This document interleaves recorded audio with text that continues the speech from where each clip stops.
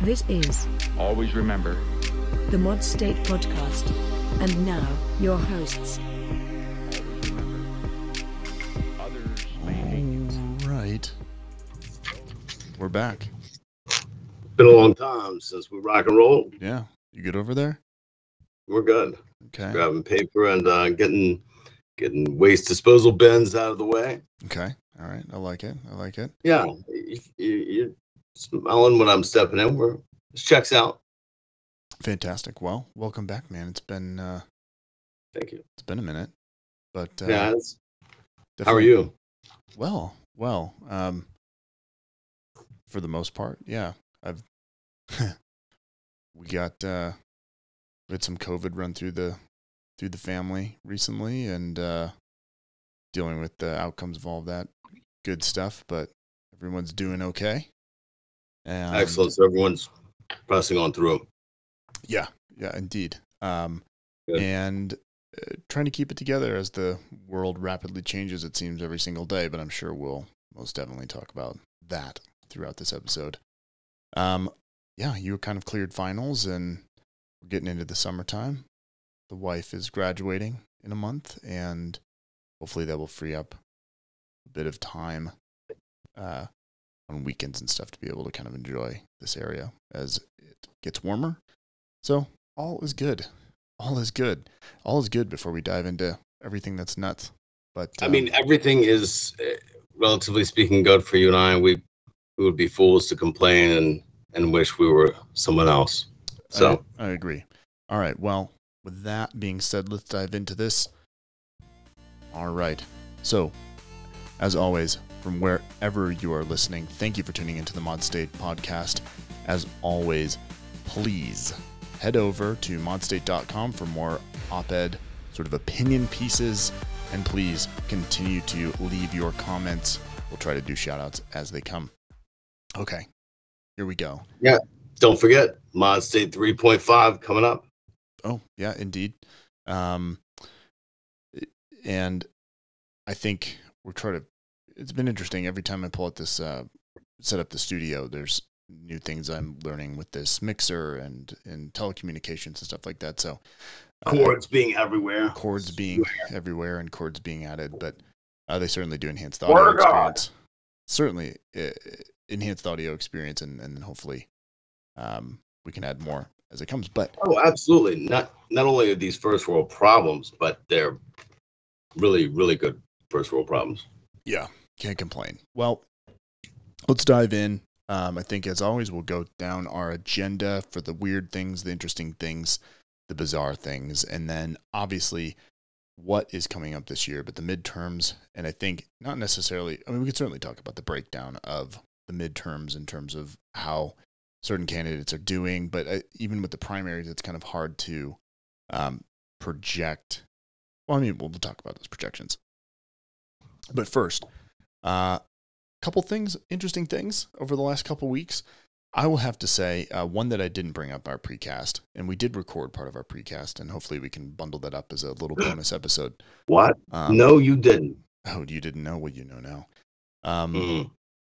That is the, I don't know if you happened to watch the Kentucky Derby last weekend, but I did not. holy crap. It's totally worth it. We had it on during the day, and Wasn't he the had the worst it odds? was like 80-1 odds. And Yeah, when you go back, that's and not good. nope, it's not great, but it's great if you win. But if you go back and watch, if you have a chance to watch the video, it is a massive comeback. And I mean, I guess you call horse racing a sport. I mean, it is, but Sure. definitely a good one. And We call golf a sport, for God's sake. So yeah, it's kind of it's with the same species, right? You know what I mean? So there's not too many other sports. Polo, I guess. And there's elephant polo and horse racing, which will soon probably not be a There's- thing in the U.S. But there's again, elephant polo. yeah, there is elephant polo. Stop. Just look it up. I'll keep talking.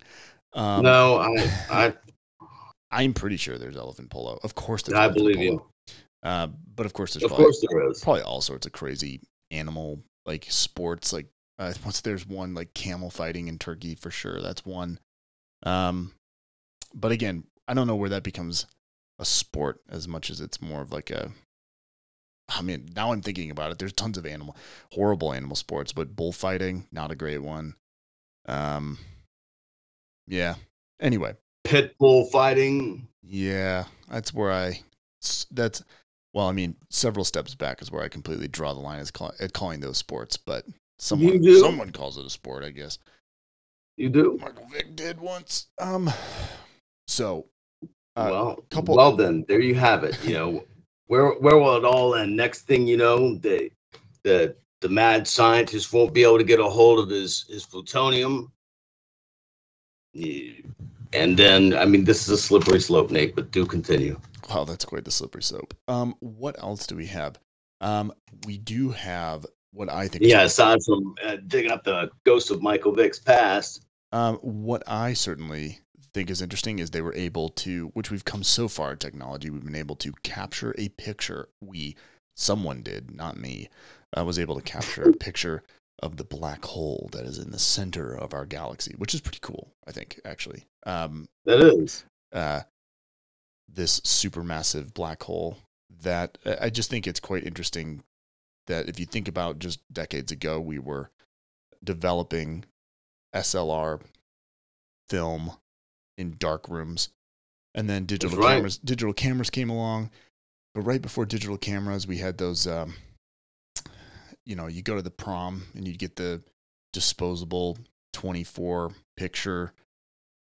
You ring the crank on the side and take a flash. Probably someone has one somewhere that's completely undeveloped, and it's been decades. It may or may not be a risky move. Right. Yeah, I mean, mine inevitably is relatively innocent from junior high school. It was a debate tournament. It was the reason I was out in Napa in San Francisco. But still, I wondered, did any of the, several strange individuals / borderline weirdos that I was with, they could have grabbed my camera at some moment. They could have. So it never got it developed. Yeah, you wouldn't know what that would be until you got it developed. Until it was too late. And indeed, absolutely. I have to laugh that it's risky business. It is. I have to laugh. I'm looking at the recording of this because when we record this, we do have a video up with Skype because it's good to see like cues and hand gestures and stuff like that. But the together background that you have on Skype is this one needs to. Oh yeah, whose lips are those, or what is that? Well, it looks like an airplane. No. Okay, I thought you meant my window here. Okay. Yeah, it does. Do you have any control over that? Because it'd be great to move just to a regular screen of us. I tried, but I can't. But I guess maybe this is our new thing. I guess so. Maybe we should create a wacky background, but like this is an airplane. It's an airplane fuselage. It's interesting, but needless to say, it's cool. Let's roll with it, folks. And hey, I'm recording it, so maybe in this case we will have some folks hop on YouTube just to verify that it exists. And hey, yeah, we're on a plane right now. It's kind of like it sounds like something the Lonely Island, if you remember them, they'd riff on. But with that, we've gone through the Kentucky Derby, elephant polo, Michael Vick, and a possible event horizon. Horizon. What was I missing? Well, I can think of a few things. I mean, I'm not there to. Yeah, I felt like. Well, look, let's pivot. I wish I was there to give you a hug, but we can certainly pivot internationally real quick before we get to midterms. I think, as the war in Ukraine continues to drive on, it's been interesting just to see. I feel like we kind of go weeks or I don't say weeks. That's not like this has been going on forever, but week by week, it's interesting to see a little bit of the strategy change from Russia. It's interesting to see geopolitics sort of happen in real time, even if it's with Russia to the Russian people, and what's happening with NATO, and possibly having Finland at this point, probably Finland and Sweden, but it seems that Finland probably would be the first that will apply for at least entrance into NATO, which it seems at this point will be open with open arms, because they do meet all the. I mean, they're basically exercising with NATO. They're spending money. They're a strong democracy, and they certainly will be front loaded into NATO if they want to. And I imagine Sweden. We're talking about Finland? Way. Yes, correct. Am I correct? I may be remembering incorrectly, but if I'm not mistaken, Finland has the largest sovereign wealth fund in the world. Or is that Denmark? I mean, that's a good question. I wouldn't be shocked by either one of those countries. Regardless, I wouldn't be shocked by either. Are we talking about in the next year? You think they'll be admitted, or is it a 15-year-old deal? It's literally talking about days or weeks. Okay, so you believe this is going to occur? I do. Yeah, I think at least there's been enough conversation in interviews on talk radio, interviews on cable networks, that there certainly is a lot of discussion about it. And if it does happen, it certainly will happen quickly, and it won't be this drawn out process, because they really meet the criteria for admittance anyway. But, if you think about it from Finland's perspective, it makes sense, at least for them. And I think given the unpredictability, even from wanting to keep a neutral stance, I mean, obviously the situation in Ukraine is different from Finland, but they do share a huge border, and it sure would be nice. You got to be looking at NATO, and you got to be looking at Russia, and you got to be thinking it would be nice to have a little insurance, because there's not a whole lot of that happening in Ukraine. So do you think, by the way, I was incorrect. I was thinking of Norway. They have the largest sovereign wealth fund in the world. Noted. I was incorrect. Regardless, do you think it is? Do you think it's prudent at this time? I mean, or are you not concerned about? And I'm not saying this to be snarky, but are you not concerned about inflaming the situation? Is it basically, hey, Finland doesn't affect this calculus one way or the other, so we may as well let them in? Also, does it bring down the wrath of the Soviet bear on Finland? Well, if they join NATO, have fun with that, I would say, right? What would we do, though? I mean, I'm just curious. People rolled into Poland. I do think, I think that, and I think this assessment has been made by people much closer to this and have much better ties. You think we'd act? If what? If a NATO member was that? We would have to, yes. Well, I know what Article 5 says. Yeah, we would have to. I'm just curious. But I just don't. Poland say. Yeah, Poland absolutely. We would have to. I mean, it would destroy the legitimacy of the entire entity of NATO. And I think if Finland thought that was a potential, I don't think they would be potentially lining up to join. I think there's more money, more power, more technology, and more influence in NATO than there is anywhere else on planet Earth in terms of military power. And regardless of the flaws, right? But I'll be honest with you, it's working pretty damn well right now. And I mean, it's Ukraine. What?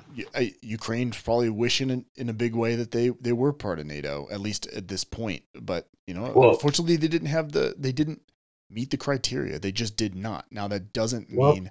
Remember, that's part of the reason Zelensky's in office is because they didn't meet the criteria. Well, yes, and look, it doesn't mean just because they don't meet the criteria. And I'm not presuming the criteria being that they're too corrupt. Exactly, but it doesn't mean that Ukraine shouldn't have their own sovereignty, right? And it doesn't justify, as some people in this country are certainly have said in the past, that it sort of doesn't matter. I believe they do. Right. I'm not going there. Well, no, I know you're not, but I think also Finland's calculating this, right? Because Russia still hasn't been able to even take over Ukraine, and has had to concentrate a lot of forces in very specific regions in Ukraine, and are still running into trouble. I mean, they still haven't even taken Mariupol, and we haven't recorded for a couple weeks, and that still hasn't happened. And I mean, I'm sure there'll be some fake referendums in eastern Ukraine where the whole populace will quote unquote want to join Russia, and they'll annex these independent states. But they haven't taken over Ukraine. They've certainly done a good job of destroying it. But I think Finland is making the wise choice by saying, look, I mean, Russia can't afford to go after Finland because they haven't even proven that they can do it in Ukraine. And so now's the time to do it. And even if it inflamed and pissed them off, I mean, what's Russia going to do? Like, use nukes? I mean, it's... Possibly. They could.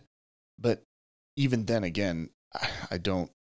Unless there is this desire for mutually assured destruction, I don't think there's a whole lot Russia can do about it, even from a posture. I'm not saying there's an overt desire for mutually assured destruction, but I also believe that Vladimir Putin will, not to be cliche, but go down swinging. For one, there's intelligence we have that he's been seeing a doctor who deals with a certain type of cancer. And it makes, look, the dude's face is fuller than it used to be, and it doesn't look like it's because he's been eating nonstop Baconators. I don't know that he's well. And I'm not saying he's going to drop the big one. I could see him using tactical nukes, though. I mean, one way or the other, Ukraine's going down. And, I mean, even if they do maintain their full-on independence, they recover all their territories here. Both sides have a Pyrrhic victory here at best, right? It's scorched earth at this point. The country's in shambles. It really is. At this point, there isn't. I mean, that even if Ukraine somehow beat back, well, let's just say Vladimir Putin died and the successor wasn't in, and they backed out, and like Ukraine's destroyed for generations. Yeah, what are you left with? The generations. And I think also kind of pointing back on the whole Finland thing, a NATO application, NATO, I don't think predicates their acceptance based on whether or not it's good for like the world order. Like, oh, it's going to rattle some sabers in Russia. I think the applications are open to whoever wants to join. You just have to meet the criteria, and being next to a bad guy certainly isn't a deal breaker. So, anyway, I mean, that's no, I didn't. Dumb. That doesn't in my calculus. Yeah. So now let me say this though before we move on, because it's going to be atopical. If otherwise, I will tell you one thing that I do have an issue here with, and that is FIFA. The ban on Russia's men's and I guess women's as well. I didn't hear specifically about that, not because I didn't care, folks, but because the Men's World Cup is this year, November in Qatar. And FIFA has decided that Russia may no longer compete and handed their playoff win to Poland. Poland automatically will face off against the winner of Scotland-Wales. And whoever wins that pairing, Scotland-Wales' winner versus Poland, will be the final team in the group alongside the United States, England, and Iran. The greater point here being, because they don't like their politics, they don't like what they're doing, FIFA, the international federation governing the World Cup at this point, soccer, has decided that Russia's men's team may not compete. Now, picture another situation where FIFA does not like military action taken by the United States. So basically, I'm not saying they would do that, but regardless, FIFA's getting to say who's right and who's wrong in a war. And I understand in this war, we feel that Russia is the nefarious actor, that they are the antagonist. That's fine. But the point being, FIFA can just say, hey, we don't agree with your war. You can't compete. I thought it was supposed to be a non-political. This was supposed to be the world's game that prevented escalation, that prevented the exacerbation of conflict and substituting blood for cheers. I don't see this is a good move to forbid them from competition. We've removed Xbox Live. We've removed virtually every other major Western service, and now you can't even play the beautiful game because should you be able to? Vladimir Putin gets punished this entire generation of young men. It is a bummer, but as much as the beautiful game, we don't want it to be political. It is. I think Nat Geo did a whole piece on it years ago, that it's the world's game, and it creates wars, it creates legends, it creates, So you agree with Russia being banned from competition? I get why. That's not what I asked you. I don't know. I haven't thought too hard about it. I think I'm pretty in line with, yeah. It's a source of national pride. Look, Russia cheated. So FIFA gets to arbitrarily decide. Let me ask you this. Who they agree with in a war. So they can't compete. Let me ask you this. Was it okay to ban Russia? Now the Russian athletes could play under the federation, I think it was, the ROK, right? But Olympic athletes couldn't. Those athletes were guilty of doping, some of them. So that was a different situation. But John, not all of them. Not all of them. So here's what I'm getting at, though. There were violations by athletes there, though. In this case, this is FIFA purely picking sides in a game of risk as far as they're concerned. I just don't see the difference between, yes. Okay, fine. Let's go player by player and see how they feel. And then the players that feel like it's, it's either. What do you mean? How do you think those Russian players feel? I don't know. I don't know their hearts. You don't think they want to play ball? Of course they want to play ball. But look, I get it. I hear you. But the whole point of playing for your country is for national pride. And that is totally fine. But in this case, you've got a country that invaded for no reason at all another country. And they obviously have a reason, but it's not a good reason. It is no reason at all. And are quite literally at this point committing war crimes against a sovereign nation. I think it's pretty simple. If you're willing to do that, then we're not going to let you try to enact any ounce of national pride on the world stage. Just not going to happen. I don't think that's political. I think that's just the right thing to do. And look, I think there's some athletes out there that have voiced opposition to certain tennis players being banned, and it sucks. But it's putting a squeeze. I want to go on record here. I want to go on record here saying that I was asked by the committee, but I would vote against the ban on Russia's soccer team competing. And now it's probably moot because they probably would not have beaten Poland, Robert Lewandowski and company. And if they did, I don't see them beating the winner of Scotland or Wales. John, also think about the potential protection as well. There's a lot of factors that when you're doing a risk analysis for this type of thing. Okay, imagine putting this Russian team on the world stage, playing some of these Eastern European countries who have ties to Ukraine. You think that's going to go over well? No, it's going to be a cordial, awesome then we need match? to do what we did. No, if that's the case, then we need to do what we did during World War II. We skipped 2 World Cups.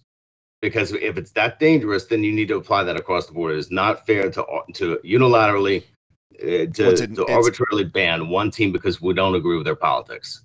It's not politics. They've invaded another country. Everything is political. Because next go round, they don't like the USA's invasion of pick the 11th country in the past, decade or so we've invaded. So we can get our, Christian Pulisic and Claudio Reyna, son, could get banned from playing because they don't like an American war. I'll tell you, I think you're wrong. I think it's not. I think what's happening actively right now is horrific, and I think pitting. I didn't say it wasn't. I think pitting Eastern. I'm not disputing that this war is wrong, but those men have nothing to do with that. I guess I don't know. You'd have to ask them. They're obviously they didn't pull the trigger, but I don't know. I don't know if it's worth the risk putting those guys on a world stage, making them play countries like Poland that is right next to Ukraine. These guys likely have ties in Ukraine. That's 6 degrees of separation. That's not that far. That's a touchy situation, man. I just don't. it's not good. Even if it wasn't political, just from a situation of protecting the players who are playing. Well, the World Cup's going to be in the Middle East, so we need to have the guts then to do what we did in World War II and cancel the cup.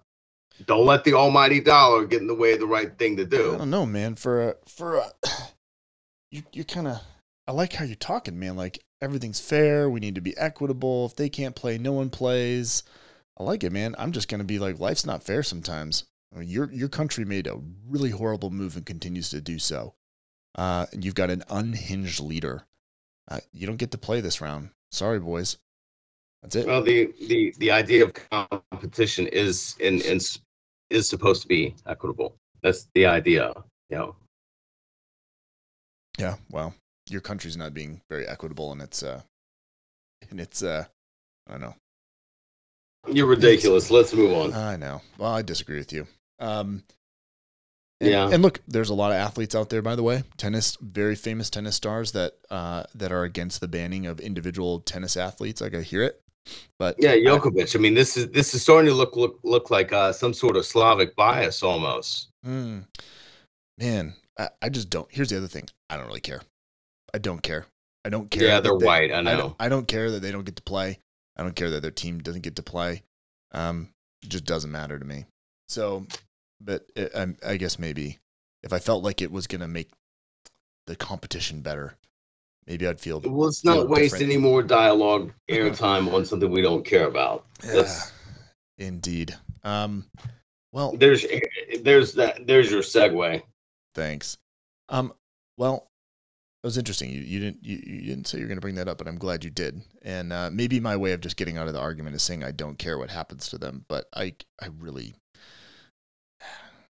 don't think the World Cup's at a loss without the Russian team.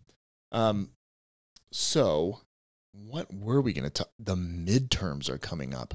We have had some primaries in the last couple weeks. And that we have. I mean, we're kind of like, I don't think there's a whole lot to be gleaned from it at the moment.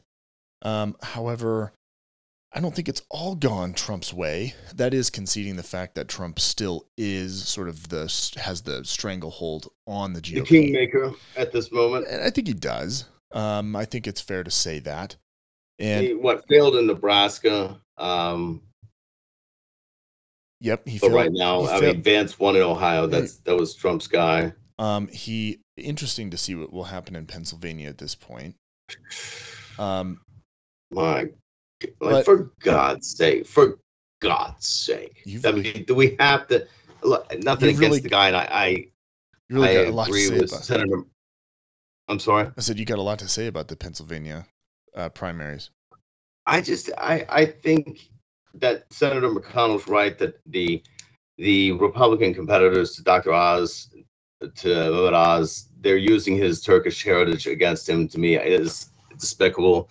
But aside from that, why are you in this race, Dr. Oz? Does that surprise you in the GOP that they're using that? So, I mean, this guy's been a celebrity on TV for better or for worse. Why is he in this race? It's a good question, because why? Apparently it's really easy to be a celebrity and go to the MAGA side. Why has former President Trump endorsed him, aside from the fact he's a celebrity? It doesn't make sense. That's the entire point. None of it makes sense.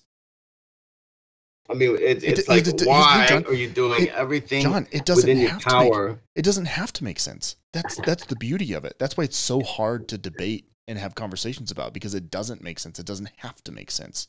It's just whatever. It's Dr. Oz. Are we still talking about the same thing? Yeah, we're talking about Dr. Oz. It doesn't need to make sense. And it doesn't. Okay, but the point is, however, that it needs to make sense if you want to hold on to what was a winnable seat in a purple state. Yeah. So, what are you doing? I don't know. I mean, I don't know why that keeps doing that. Well, I mean, look, there's 3 Republicans right now in that race. Well, no, I mean, why me keeps getting bigger and smaller on the screen. Oh, I don't know, but you see this? No, I mean, I just see the fact that we're still in this airplane. And yeah, I keep getting bigger and smaller. It's really It's weird. I And by kind that, of folks, like it. I'm kind I of mean like the I'm kind of imagery. kicked back. We should definitely make this our YouTube background. Yeah, I Okay. agree. I'm Cool. just trying to work with the lights here, folks, and see like. Well, so anyway, what is happening is we've had what is her name that has sort of made this strange.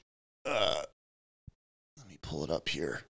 Oh, Representative Marjorie Greene Taylor. By the way, she was, while we're on the topic of Congress and weird, she is apparently being permitted to continue on the ballot. Which, hey, that's an interesting take. I'm not really aware of all of her communications. I wasn't shocked. Well, by I that. wasn't really aware of her communications from the 6th. Did it come out that she in fact was encouraging violence, taking part in the insurrection? I think, because if she was, there is a provision against her running again on the well, I mean, clearly the judge didn't think that there was enough No, but evidence. did you think that there was from her communications? Be real, I didn't get to read them. Not many. From a court legal perspective, no. Okay. From, I guess, if we were talking about this in like civil court, if this is like a civil court matter, I don't think she would be on the ballot, but that's not the way it works. If you know what I mean, like kind of the looseness of civil court that. But I mean, what do you think? I'm not asking because I'm trying to gotcha. I didn't get to. I've read like 2 or 3. I don't think that there was enough evidence, but also there wasn't enough evidence that said that she actually incited violence or was part of the coup. Now the thing is, this doesn't mean that what we'll wind up hearing in the next couple months. I mean, she's obviously not been subpoenaed by the January 6th committee. We can talk about that later. And don't worry, folks, we're getting to Roe. We just, when you do a show, you don't front load all of your front load all of the juicy stuff. But you got to slow your roll. You know what I mean? Yeah. But you've got to be the segue, the segue. But anyway, so I mean, let's pull back because I do want to point out that so we were talking about the midterms. We're talking about a couple of these races, trying to make a prediction on whether or not Trump continues to have this stronghold. Now, Nebraska is one of those cases where it didn't work out. Ohio did. Big Tucker Carlson fan over there, and now here in Pennsylvania, you've got Barnett, who kind of out of nowhere is surging. She's got quite an interesting story about growing up. I think it was in Alabama, very poor. I think she could be a winner. I mean, she's not a Trump candidate. She's highly bigoted. I'll give you that right off the bat, given her past. But that's kind of seems what I was. No, I'm just saying I'm just trying to profile her as a candidate, and I think that she hits all of those sort of MAGA touch points. So I think she might be more qualified than Dr. Oz. Is what I was getting at. Which is interesting because she actually parrots more of Trump's like. I mean, she went after Obama, sort of the Muslim angle that. Trump really paved the way for, right, with the birth certificate. And it just is interesting that Trump is literally like, she's not going to win. And it's how is it in the MAGAverse that is it because he thinks Dr. Oz is actually going to win, or he likes Dr. Oz, or he wants Dr. Oz to like him, that he wouldn't support a candidate that literally, other than the fact that she didn't come from money, who literally speaks his language in a way that, I mean, when you look at someone like Dr. Oz, there's no track record of this like really hard right talk. And I think it's weird that anybody would actually believe Dr. Oz. You know what I mean? Like, how do you guys believe this? If that makes sense. We've never been at war with East Asia. We've always been at war with Eurasia. You must understand this. Yes. But you're kind of making my point, right? Like, how is this a thing? How do people anyway? Because he says it is. Okay. The difference in McCarthy and Nixon was that people didn't realize when the feces hit the generator that Nixon was actually sincere. But McCarthy was a charlatan, more or less. It was for the allure, the grandeur. Okay, so the whole thing is Dr. Oz is a celebrity, regardless of the fact that you wouldn't find him on I Can See Your Voice. Even he's not even that high of a celebrity. Okay, but he's close enough to celebrity that's what matters. I mean, let's face it. Former President Trump, I know, would call me a loser. The only thing that might get me a slight pass in the right room is because I'm a veteran.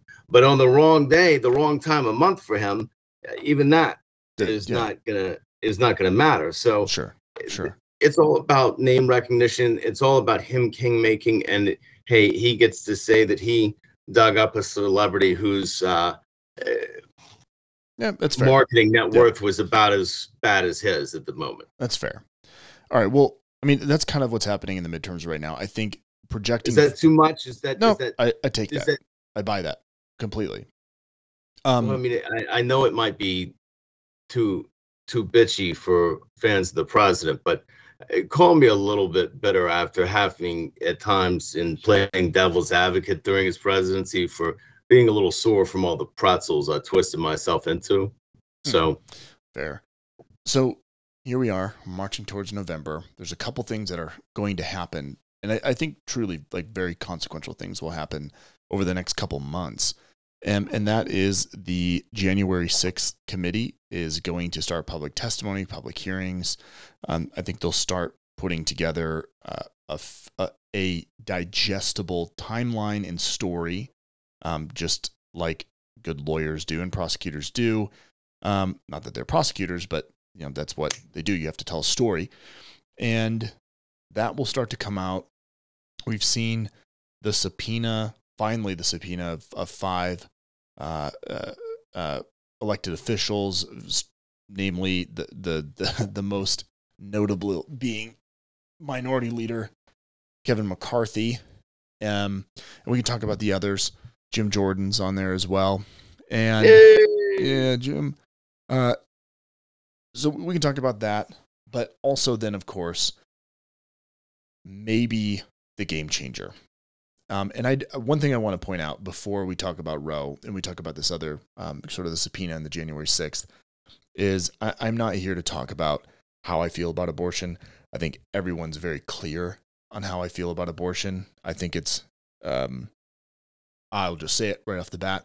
I don't think there's any silver lining to the replacement of jurisdiction when liberty and bodily autonomy are lost. I just don't see any silver lining to that. However, we can talk about objectively what is going on here in a bit, and how does this possibly become a game changer depending on the final ruling of Roe, or the ruling, but rather the final opinion of Roe when it comes out, I think probably the end of next month. So where do we want to start first? Because I personally don't think with this subpoena happening with these 5 guys, whether they even care to show up, and whether or not January 6th actually refers them for criminal contempt. And if nothing will even probably happen, at least in this year for that criminal contempt, because nothing's happened with Mark Meadows. Nothing has happened with Ben. It doesn't matter though, from one sense. In one sense, it's about optics. Changing anyone's opinion on January 6th because McCarthy has been subpoenaed, and if he defies a subpoena, like maybe it's got some good airtime, but I think most people are pretty set in their ways in terms of what happened on January 6th. At the same time, we're not talking about them when it comes to the midterms. Remember, we're talking about that there is, regardless of what label, what term anyone wants to use for it, there is an element of the swing in the midterms. But do you think those swing folks are like on the fence about January 6th? Where they're like, oh man, I really want to get the full facts. Like, well, that's not what I'm getting at. What I'm trying to say is that it's a holistic matter, that there are people out there. Not everyone is concrete. Not everyone is granite going as of the first of every year. So it can be a holistic thing that is piled up of, oh, this is just the latest thing, and this and 5 and 6 other matters maybe don't decide the McCarthy race, but it's a bad look overall. And Sure, optics can cost you a race, and we're talking about somebody that, depending upon what facts on him get brought back up, McCarthy's not in as good a position as one might think he is. Yeah. And the fact is, yeah, swing voters can. I mean, the whole tenor of the evening of the second presidential debate in 2016 absolutely swung because of optics, and not one of the alleged Bill Clinton, former President Clinton,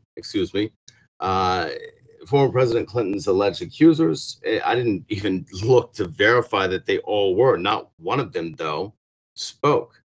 They didn't have to.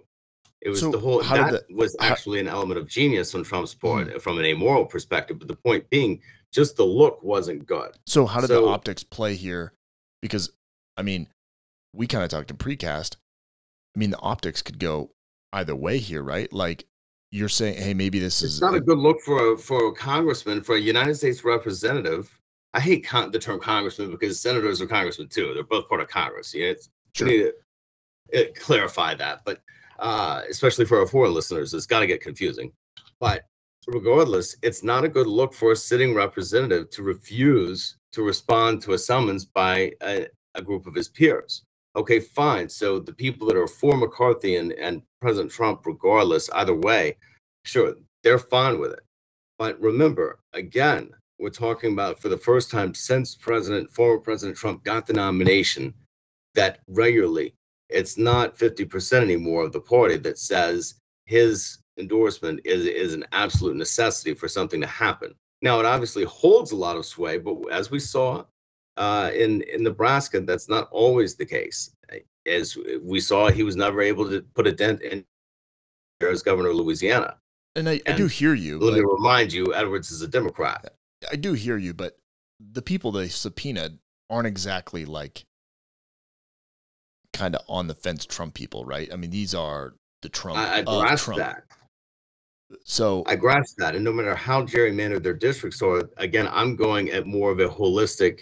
Okay, if you give a damn about anyone aside from yourself, and these guys are all supposed to, in theory, care, quote, and I'm using the term care very loosely here, but you're supposed to care about the party line because it's every 2 years you have to face this. That's why it's called the People's House. And it's not a good look, Nate, for sitting representatives to refuse a summons. Now, I do admit that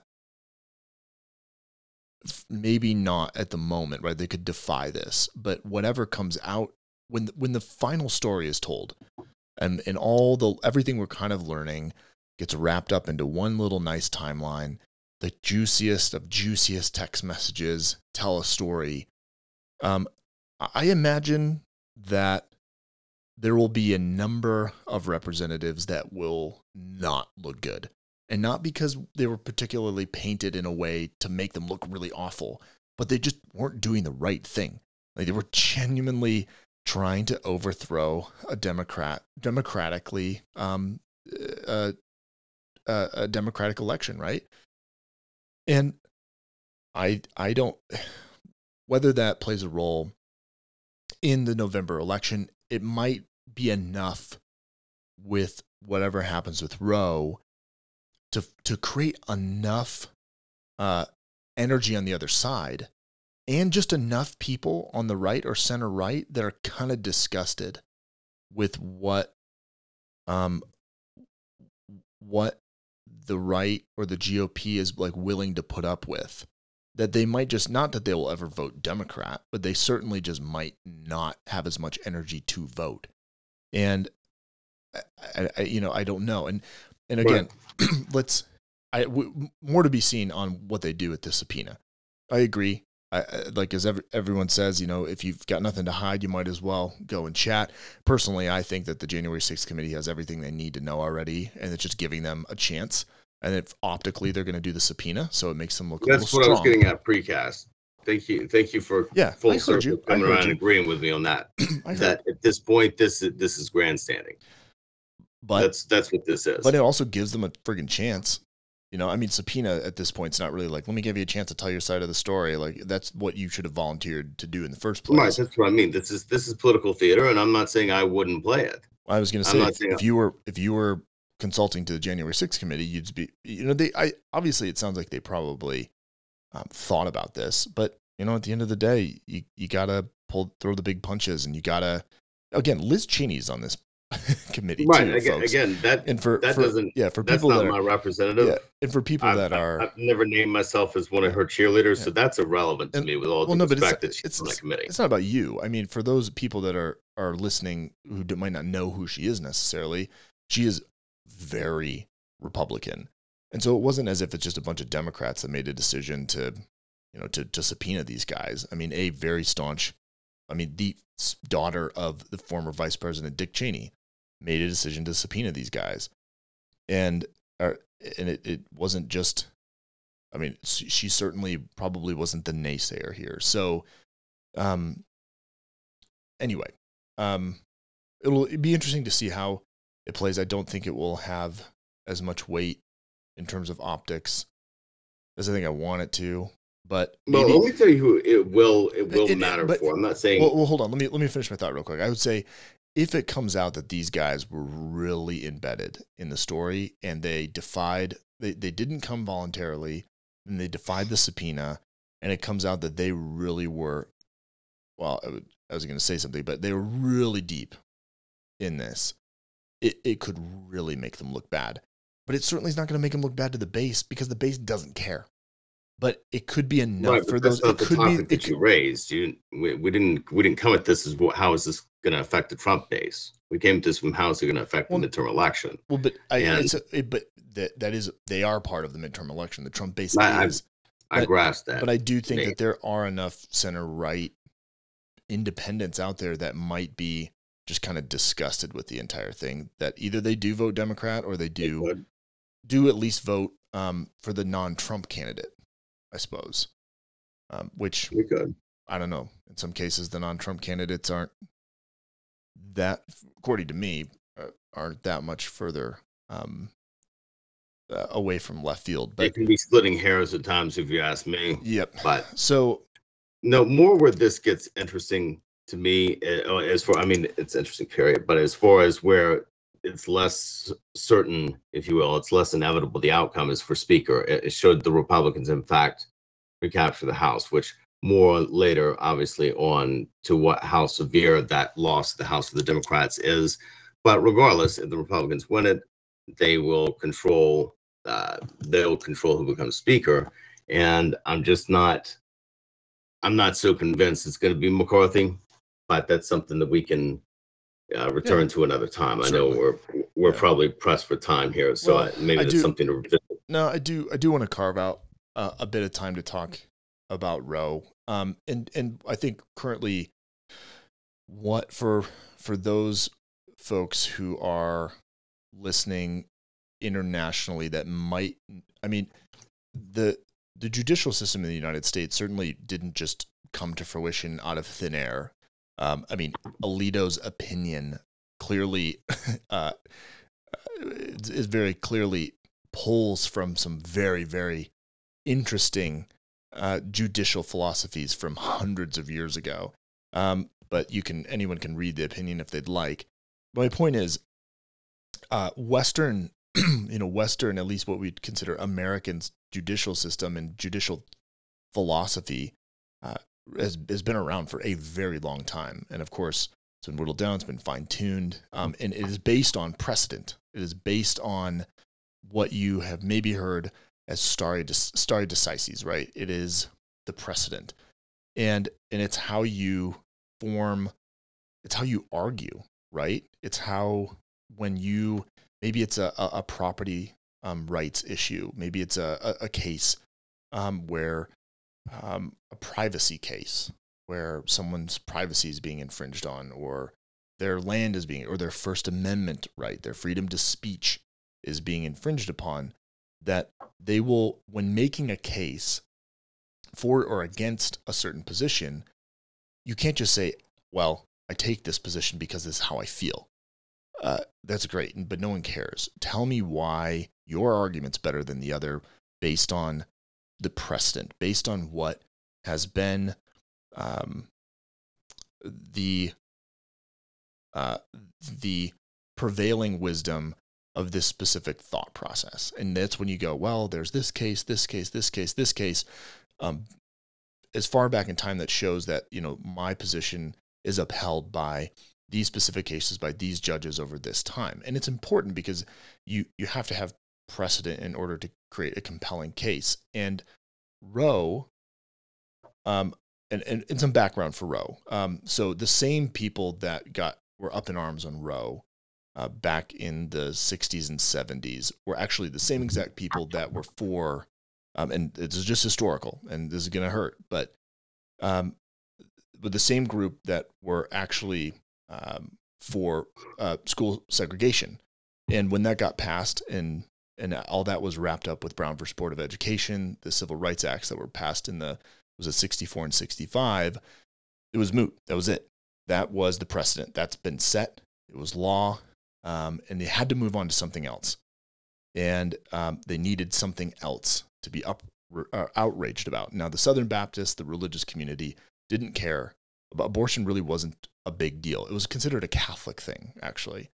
And I think the Catholics' position was quite different, or at least their being vocal to it maybe wasn't as the way it is today. But even then, it was a shift to abortion. And it got to the point where we shifted this. There was a lot of noise. There was a lot of enthusiasm about it. And we eventually had Roe v. Wade. And Roe v. Wade said that, hey, look, the Supreme Court said that the women have right to privacy. They have right to bodily autonomy. And that became precedent. That was the precedent now. And everything that's happening with Roe at the moment is under the guise of states' rights. It's under jurisdiction. And in some cases, Alito and other justices believe that it was just wrong. Okay, it was wrong. Their confirmation hearings say one other thing, but today they believe that it was just wrong. But the precedent of Roe paved the way for a number of other protections at the federal level under the interpretation of the Constitution.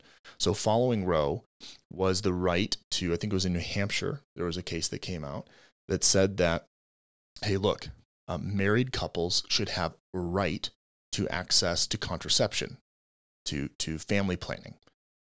Okay, well, Roe, we were able to show that there was a right to privacy for these women. So there was precedent then to be able to show that there was a right to this privacy, to this access. Well, what followed then was the access for unmarried women to have contraception or birth control. Then came the right for interracial marriage, right? At least a protection for interracial marriage. That came next. Then in Texas, there was a Texas case that was famous about the Texas sodomy laws. And the case was made based on the precedent of these other cases, stare decisis, that said that, listen, two consenting individuals, it does not matter what gender, can do what they want in their house without the government intruding. And boom, there we go. Case made. What followed then? Naturally, in 2015, I believe it was, we had equality for gay marriage based on these precedents, the stare decisis. And now we are here today after all of these justices who have bought onto this opinion of Alito that says that, look, it was flawed, absolutely flawed, and anyone can read the opinion, and said that, no. In fact, Roe, the precedent for all of this, was fundamentally wrong. And if the opinion stands, which it may not, it may get kind of hashed out. That's the way these things happen. That the jurisdiction, I think they hashed it out. We'll see. That the jurisdiction goes back to the states. It is not a federal protection. It is so Alito's interesting thing to me is that it is not deeply rooted in tradition. Well, look, jackass, there's not a lot of things that are deeply rooted in tradition. Like, good night. It's a matter of opinion, Nate. And remember, that's the entire matter to begin with. I get it. I get it. My point is that just moving forward, that because we have undone this precedent since 73, 74, that if that's not deeply rooted in tradition, well, then I can tell you that access to birth control is not deeply rooted in tradition, nor is interracial marriage, or the right to have any sort of consensual sex in your home. Also, the right to marry who you like. Those are all on the chopping block.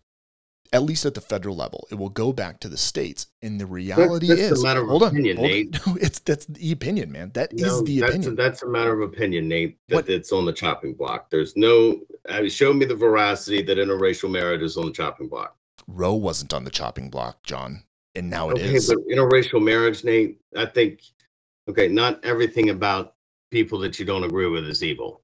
John. Okay. John. So are they going to ban us from using this computer monitor next? Is that on the chopping block? John, when you undo the precedent, it no longer holds. Those things are at risk. That's the whole point of precedent. When you undo the precedent. And again, we don't even know what the decision is yet, Nate, because John, we're going to go back to John. I'm going to return to John. I'm pointing out that whether you see it's about a matter of opinion. It is not a matter of opinion. This is just the way the dominoes could fall by undoing the precedent. That is a matter of opinion, Nate.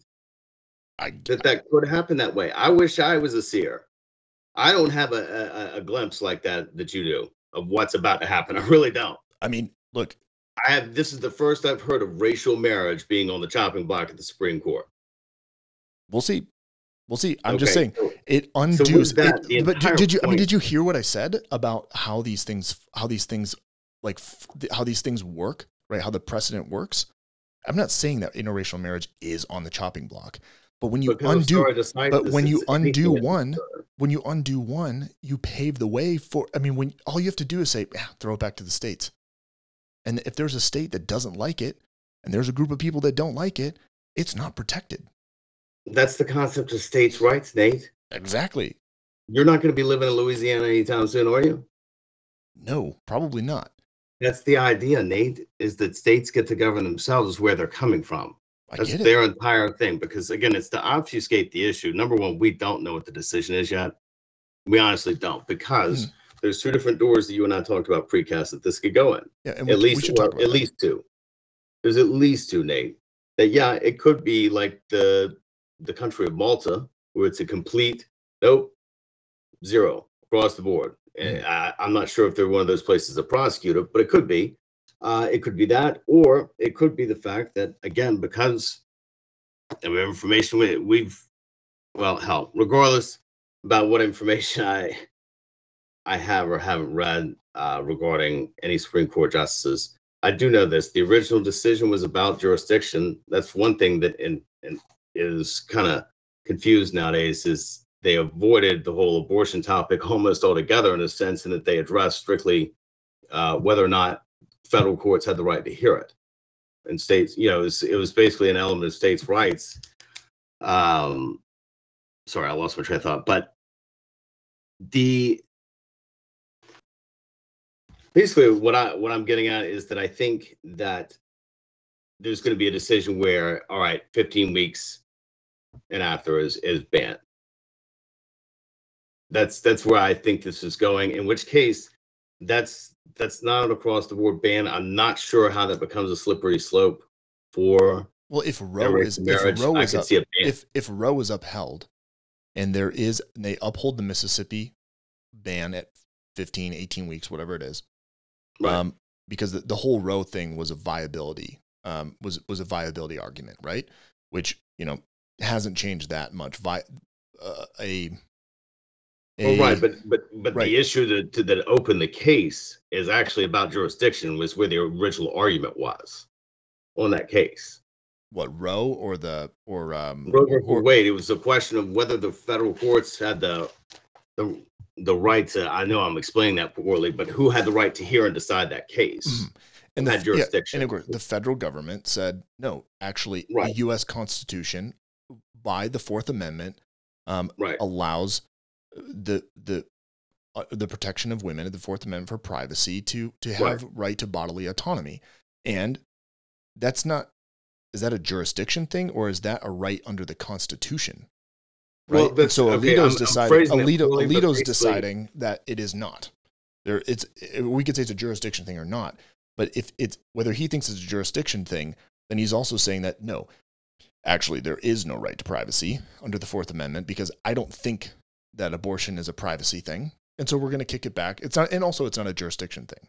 So it's not within our jurisdiction. We don't want to touch it. Well, kick it back to the states. Point being, kicking it back to the states is not. It simply is not the same thing as outlawing abortion. Well, it will be in 26 states, man.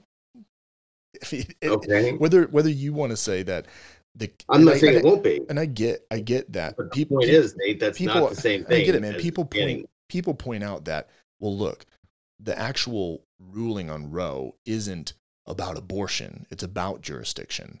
But that's not what if I phrase it, that's not what I meant. I didn't mean that it wasn't about abortion whatsoever. What I mean is, I can send you the link here from it's not common law, but the actual legal argument. I was trying to parse in common English. Well, and I'm telling you, man, I totally agree with anyone that says it's either federal or it's a jurisdiction thing at the state level. Like, I'm not saying that's not. I'm not saying open the case with that argument. In fact, and I'm not saying it's not. One of the lawyers for the pro-choice side actually got it confused in her opening arguments. Is what I was reading about, that she was arguing actually beyond jurisdiction. The judge was like, "That's not what we're getting at." So that what I'm saying is, it's not strictly the same thing as saying the Supreme Court's about to vote 5-4, 6-3 to outlaw abortion. You're in California, that's not going to impact you whatsoever. I'm not saying that whether you can say it there, it's a states' right thing. It's not about abortion. The fact is, it would be overturning Roe v. Wade, which means that there is not a protection at the federal level for abortion. So however you want to parse it, it's what's going to happen. Whether if that's how they go, I don't know if they're going to do that. Whether it's written in the opinion or not, it's what's going to happen. Right. But and the reality, and if Roe is overturned, whether it's because, look, we're not going to protect it at a federal level, and we don't think it meets and constitutes protection under the Fourth Amendment. But recall there's doors too, though. It's an opinion, which is fine. I'm not arguing that. My point is, the reality is it will be a referendum on abortion and at 26 states in the union if Roe, and to the point where, hey, look, the reality is, Louisiana will ban ectopic pregnancies. There's Stewart too, though, as well. If you recall that we discussed precast. Sure, and we can talk about it. I'm not. There's also the other possibility, though, and that is that they say that, hey, we're going to uphold Mississippi as far as that ban, but we're not. After what is it? My mind's going blank. 15 was 15. Yeah, 15 to 18 weeks. Look, so that's a completely different outcome, though, Nate. If they say, all right, absolutely, 15, 18 weeks, whatever. But the reality is, John, Roberts needs to sell that to 5 justices that there's a compromise. There's 5 justices that signed on to Alito's opinion. So, and I realize that this happened in February. It got leaked. We don't know that, Nate. We haven't read the full decision. I've never seen this kind of audacity on something we haven't read the dissent, the concurring opinions, if there are any. This is a very incomplete picture here. And again, not every one of those justices is sold on going against stare decisis. You can think that, you can say that all you want to, but the reality is there is more division on that, or else Alito wouldn't be writing the majority opinion, Nate. You don't think? Why? Who would get it? No, well, unless he didn't want it, it would be Thomas. I think there's more division here. You got to remember, Neil Gorsuch didn't go against the LGBT community when he had the opportunity to. I know you want this to be a block that's a monolith, that one person pushes a button and this is how it goes. But I think there's genuine disagreement. For instance, Thomas and Alito, I see as saying, hey, let's get rid of the whole thing. Absolutely. I'm not so sure about Gorsuch, Kavanaugh, Barrett, and Roberts. I'm just not. What about Kavanaugh? I could see him. Roberts does not want to undo Roe. Roberts does not want to undo Roe. He does not. I don't think that Roberts, Gorsuch, or Barrett want to, because of stare decisis, because they recognize the importance of that. I don't think Thomas and Alito on this one. I think the end justifies the means. Kavanaugh, I'm not sure about. We will see. But regardless, I think there is the opportunity for. I'm not saying that it's an outcome that those left of center will smile at, but I think there is the opportunity for a less than doomsday scenario. I'm sorry, with all due respect to you, I think there's the possibility that at least 3 of those justices go, whoa, Mississippi and no mas. And to paraphrase, I don't think it's as open and shut. I'm not disagreeing with you, man. I agree with you. It has not, but you're participating in the doomsday, Nate. Like, this is just the beginning. We're getting on exit 666 on the highway to hell. Let's actually wait for the decision to come out first. Oh, I mean, we're protesting on people's front lawns over something that hasn't even been published. You do see like that, why people would be upset by this original draft opinion that came out, right? I'm not saying why not a lot of people wouldn't feel like, you know what? Not a big deal. Alito's a funny guy. He's referencing medieval law and judicial. Like, it's all good, man. We'll just wait for the outcome. Like, it is. I think it's been clear that a majority of the justices were sort of on board with Alito, and that's where all this stuff came from. All this uproar came from. I get people being upset, Nate. I don't absolve them of the necessity of adhering to the rule of law, however, regardless. That doesn't get suspended because their feelings are hurt. What, they're peacefully protesting in front of No, I'm just saying that this, I'm just letting you know, like, that's, I get it. There's not been one arrest reported. No, there's been threats though made, Nate. You want screenshots of those? John, there's been thousands of threats to federal judges over the last 4 years. It doesn't justify that. Absolutely not. Absolutely not. But there's always going to be one bad apple. I completely. You can send me all the screenshots you want, but look at all the GOP guys that came out today and said, "Look, I don't think there's Tom Cotton was like, we got to arrest him, prosecute him, and throw him in prison." There's a whole slew of GOP, I didn't say that. Whole slew of GOP representatives that came out and said, "I'm kind of a First Amendment guy, and I don't think they're doing anything wrong." So again, I didn't say they should be arrested. So I get it.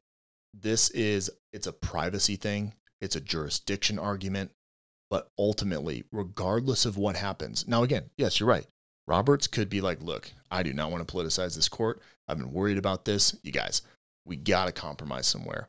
I've got to write a dissent. I've got to do a different draft. I got to present it to y'all. Let's not ruin Roe. Let's keep it. Let's let Mississippi move forward. Will that happen? I don't know. I mean, I certainly hope at this point that there's that compromise, because I do think that the general American sentiment is that we really don't want, we do want access. Abortions will always happen. We can talk jurisdiction. We can talk privacy. Abortions will always happen. Let's at least just have access to safe abortions.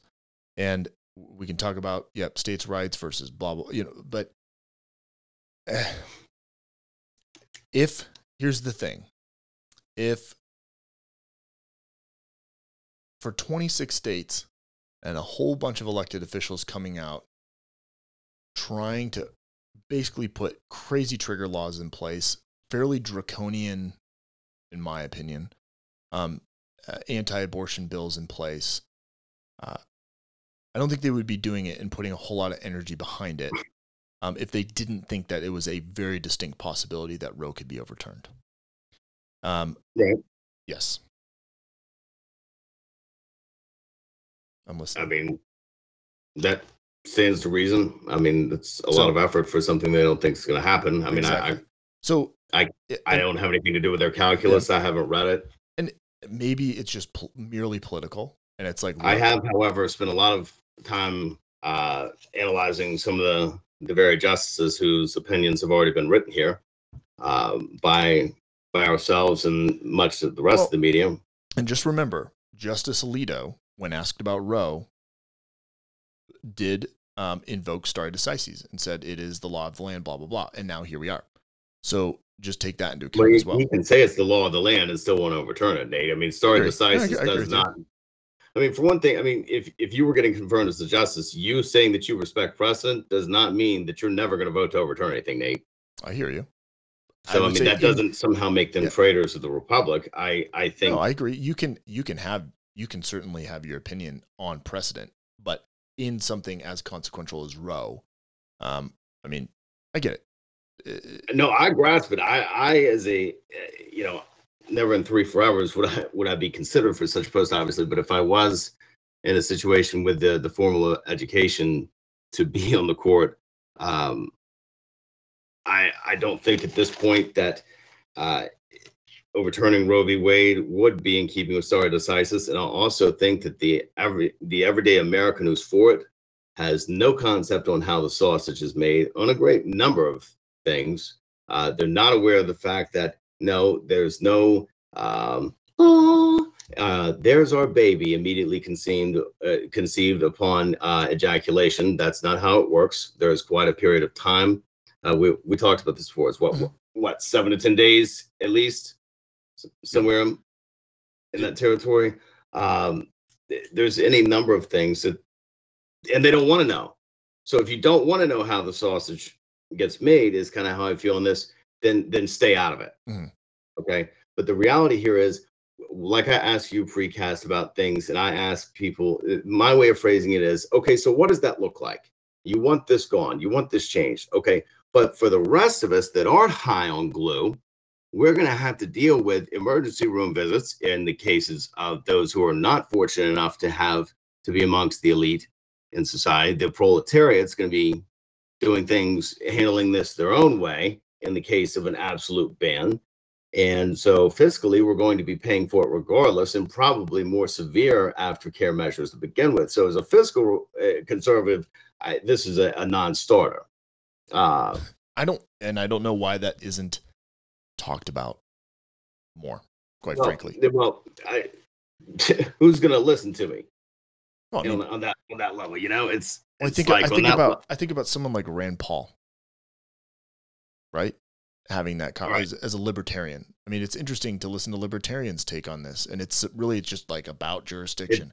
The less government, the less government, the better. And it's like, man, there's a lot of there's government intervention, as you and I have discussed before. Well, no, I get it, but I get, like, liberty doesn't change.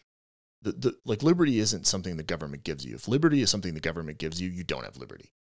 Liberty is something you are born with. It's the inalienable right. It's, for some people, it's God-given.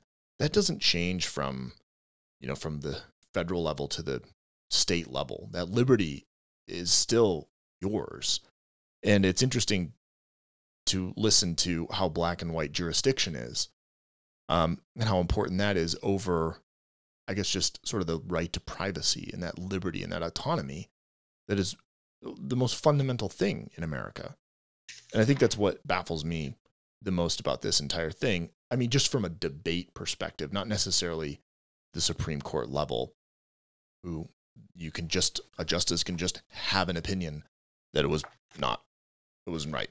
And I guess that's why he went to school, and that's why he was in law, and that's why he was the smartest person in the room to be able to be on the Supreme Court. And there's maybe things he understands about it that I don't, that is way better for the Republic than me just sitting on Mod State on episode 270-something screaming about precedent.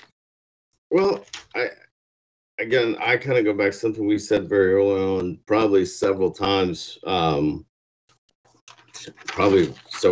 early on in our history. But together, the reality is this: we've had a lot of bumbling, educated idiots behind the wheel for quite some time. So to me, I harken back to the fact that there were farmers involved in the crafting of the founding documents of this country, and the very fact that our law is so obfuscated now that it takes 10,000 pages to fund the government that then senators and representatives don't read. But I think in order for a debate to actually occur on this at some point, for one thing, to me, it's irrelevant, to go to the origins. Well, these were the same people that, they voted for Barry Goldwater, and they didn't really love Jesus because they didn't like gay people.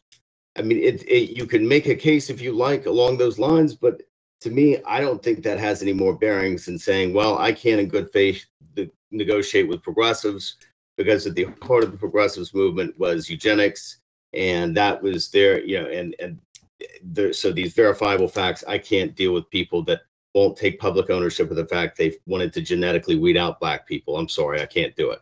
I think that that's not a way for me to go into a debate and honest discussion with progressives.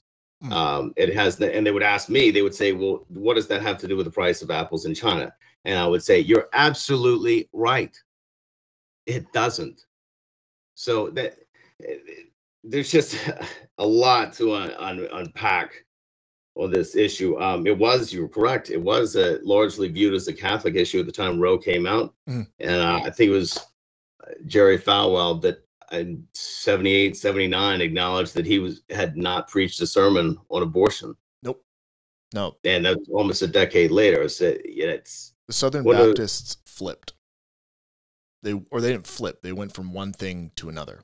And it was very politically driven. They had to find something, which also, quite frankly, if Roe is overturned, will present a whole list of like, what is the thing that will bring people to the polls in the future. And I don't want to speculate too much on that. Well, it could be a Pyrrhic victory, though. You raise a good issue because, and again, I would like to point out, though, in a backhanded way, that I've reminded you and the audience of this. This is what I'm talking about when I say, Catholics being purple. It's a little more of a complex issue because at least, even if one is on the opposite side of the aisle here, at least one could look at the Catholics and say the motivation was in the right place.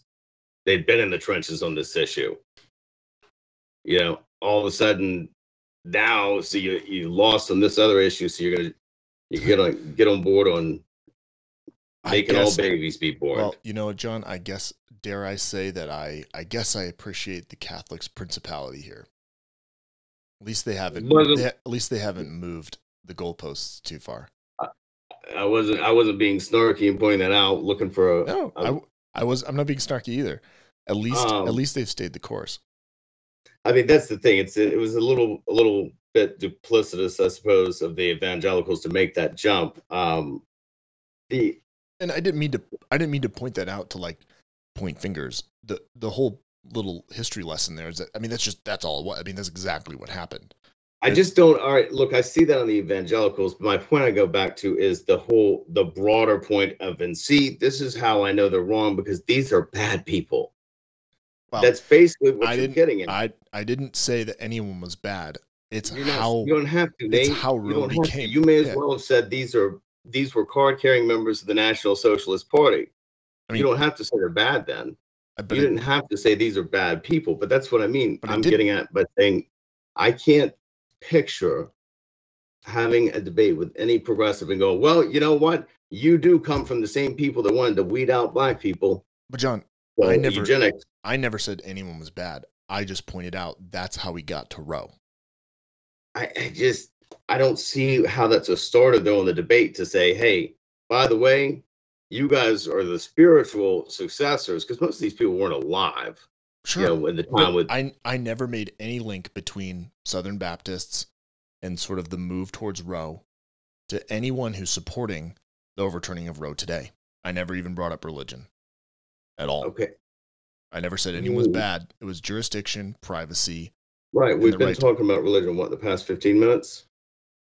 Well, we just confirmed that, yes, back in around Roe and after Brown versus Board of Education and the civil rights movement and those Lyndon B. Johnson, when those bills were signed, there was largely this period of time where like that was it. There was a lot of desegregation happening, a lot of shift in culture. And right, eventually, but you did bring those things up. You brought up race. You brought up segregation is my point. Like, it's not like I just invented that out of thin air. Well, no, but that's like historically what was happening at the time. That was the big deal at the time. That's like, it's history. Okay. Lyndon B. Johnson was the president. This is what happened during his term. This is what people were fired up about. Not. Okay. I'm just trying to understand, but then there was a shift away from segregation. The next hot topic was abortion. And then Roe v. Wade happened. Roe wasn't happening. I guess I'm trying to understand where you're coming from, that as far as what does that have to do with this leak in this decision? That's what I'm trying to figure out. Nothing. If you remember, I walked through. So we talked about stare decisis. And okay, there's just a lot to unpack here. I'm sorry. There's a lot of information.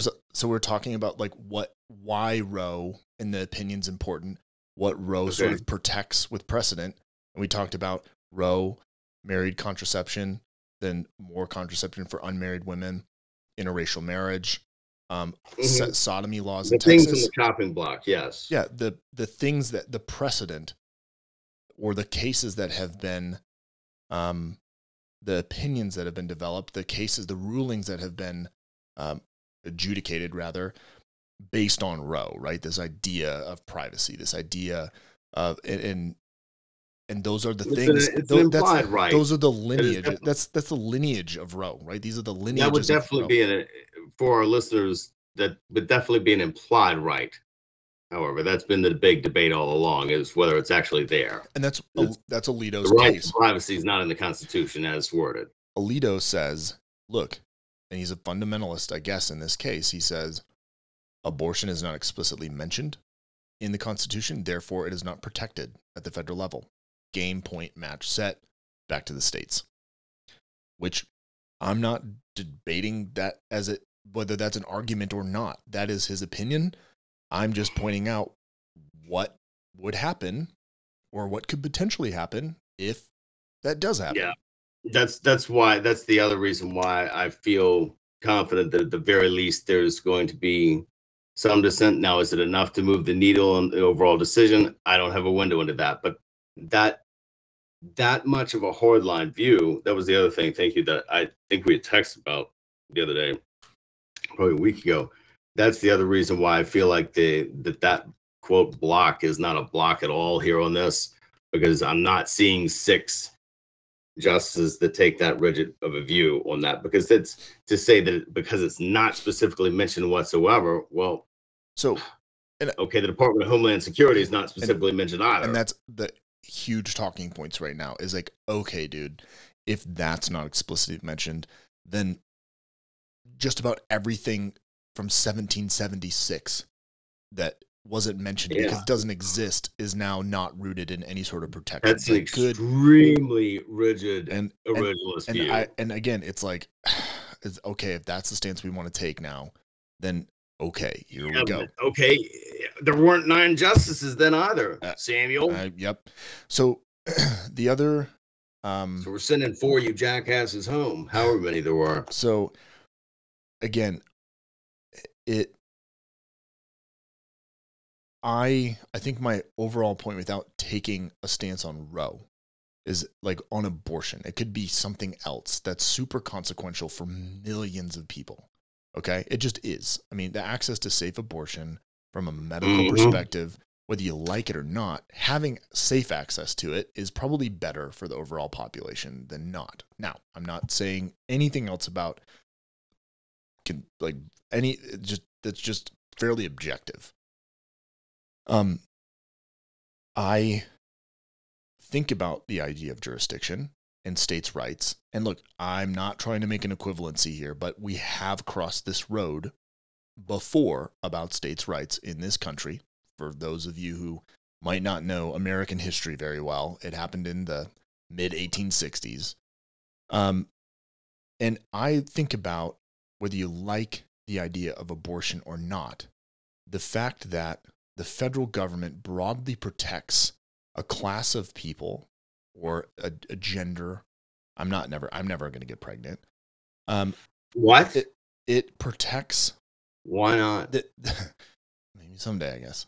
I think my wife would like it if I could be, but from a shared equitable standpoint of the marriage. But I'd like it. I would make sport with that Facebook album.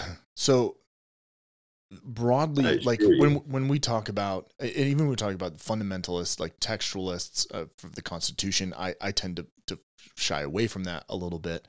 I don't think we should shred it and rewrite it. It's certainly not the leap I want people to make. But when I think about jurisdiction versus individual liberty, like the liberty to make informed consent, the pursuit of happiness, which I realize is maybe something a bit different, but liberty, this ability to make decisions for yourself and be free of government intervention. It's sort of core to what should be everyone's belief in America.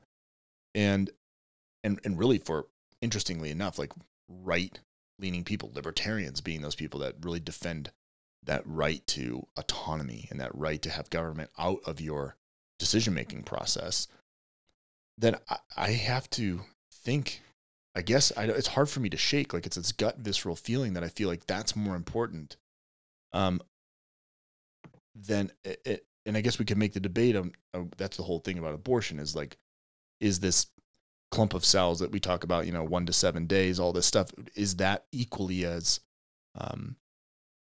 should that be equally protected? Therein lies the rub. Because should that be as equally protected as an adult that has a Social Security card and pays taxes? Well, there's states that certainly think so. If you shoot a pregnant woman, I get it. So, but I guess it boils down to, I think that personally, with the protection of abortion, or just from medical procedures in general, at least this one in particular, right. I do, just from even just the health and well-being of the entire nation, the ability to make that decision at individual level in a safe, reasonable way, should supersede this sort of jurisdiction. And that, it's just much better if we make this decision at the state level. I just don't think that's the case. And that's my opinion. And Justice Alito completely disagrees with me. And again, he's getting paid the big bucks and he's the big brain. And maybe he knows something that I don't, and why this country would be better if we kick it back to the states. And again, maybe it'd be just fine. But I think there's quite a few million people out there who do have a uterus that have gotten abortion for one reason or another, that say, I don't think that would really end amazing for a lot of people. And when I hear that, I often wonder whether it's worth it. Is jurisdiction really that worth it in this case? So, I mean, that's kind of where I stand on it. And that's far different from the first abortion conversation we had years ago when we were talking about viability and we were talking about all this stuff. Now we're talking about like the jurisdiction, privacy, and liberty and autonomy. And if there's a lot of people that feel that is not protected in the Constitution, I guess I would say, well, what is actually protected in terms of rooted in deep tradition? I mean, women's right to vote, is that rooted in deep tradition? What constitutes deep tradition, Alito? I'm really curious. So, I mean, that's not the hill that I would die on this issue. And again, I would be far nearer to it. They wouldn't, were I on the court, the block would not get my vote at the totality. It would be, and I would be willing to consider the upholding of Mississippi's ban. I think that's far more pragmatic. I think at this point, it's what makes the most sense. It's a lot more pragmatic in a day-to-day, what does that look like level. We'll find out, but I don't believe because of that it's going to be a straight up overturning ban. So I mean, we'll certainly see. But you raised a good issue. But that's entirely part of it. Is that those folks that are rigid hardliners, they don't see it as about autonomy specifically. So that's not where I fall on that rigid of an extreme, because it's, if nothing else, it's entirely unenforceable and it's impractical. Well, because John, you're not seeing things binary in black and white in ones and zeros. I think a good debate and a good conversation about this is employing some rationality at the consequences of these things and the broad consequences of these things. And I think you're doing that. And like, I don't want to ever propose here for a second, because this is a hot topic. I mean, I don't think there's a lot of people that are doing exactly what we're doing and putting it out for the world to listen to. But this is a rational conversation about this. And I already know your views on this, and you already know my views on this. But I don't think it's about as rational as you're going to get. But I don't think screaming at each other about viability I think screaming at each other about anything is going to be futile. I mean, obviously the huge part of this is viability, but I guess my point is like having the conversation and trying to talk out and hash out like what precedent this sets broadly for the United States moving forward and why it's so consequential. Maybe this will help move the needle with a handful of folks, help them rationalize it better. Hey, in fact, heard something wonderful. Somebody communicated with me and said that on a couple of things that we had helped them, and she didn't specify how or in which direction, but she specified that we had helped settle at least 2, maybe 3, was her words, important issues that we had helped inform her and point her in a direction. And she said to ensure that you knew of her thanks as well, that we hadn't told her how to think. We offered solutions to the issue and kind of left it open-ended for people. And absolutely. I appreciate that. That's good feedback. Absolutely. Miss Allison, you're very welcome. Thank you for tuning in. Absolutely. And I guess I should shout out too. I think it was Cassie that said something the other day. But I'll make sure I shout her out at the next episode. So, well, look, man, we have been going. I knew this one was going to go longer than we normally do. I'm glad we did. I think it was a really good conversation. Thanks for letting me talk over you about 1,000 times.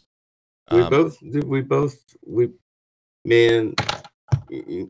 stop it. You know, we both love each other. We go round and round, but we've been doing it for a decade plus, and hopefully we do continue to help move the needle. And I appreciate you hanging there with me, man, through finals. I know I've been aloof and kind of mean, kind of cranky at times. So okay. It's good to be through that, and looking forward to summer. School does just that. So, well, I love you, my friend. Thank you for good conversation.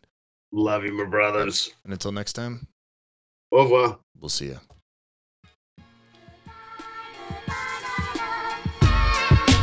Mm-hmm.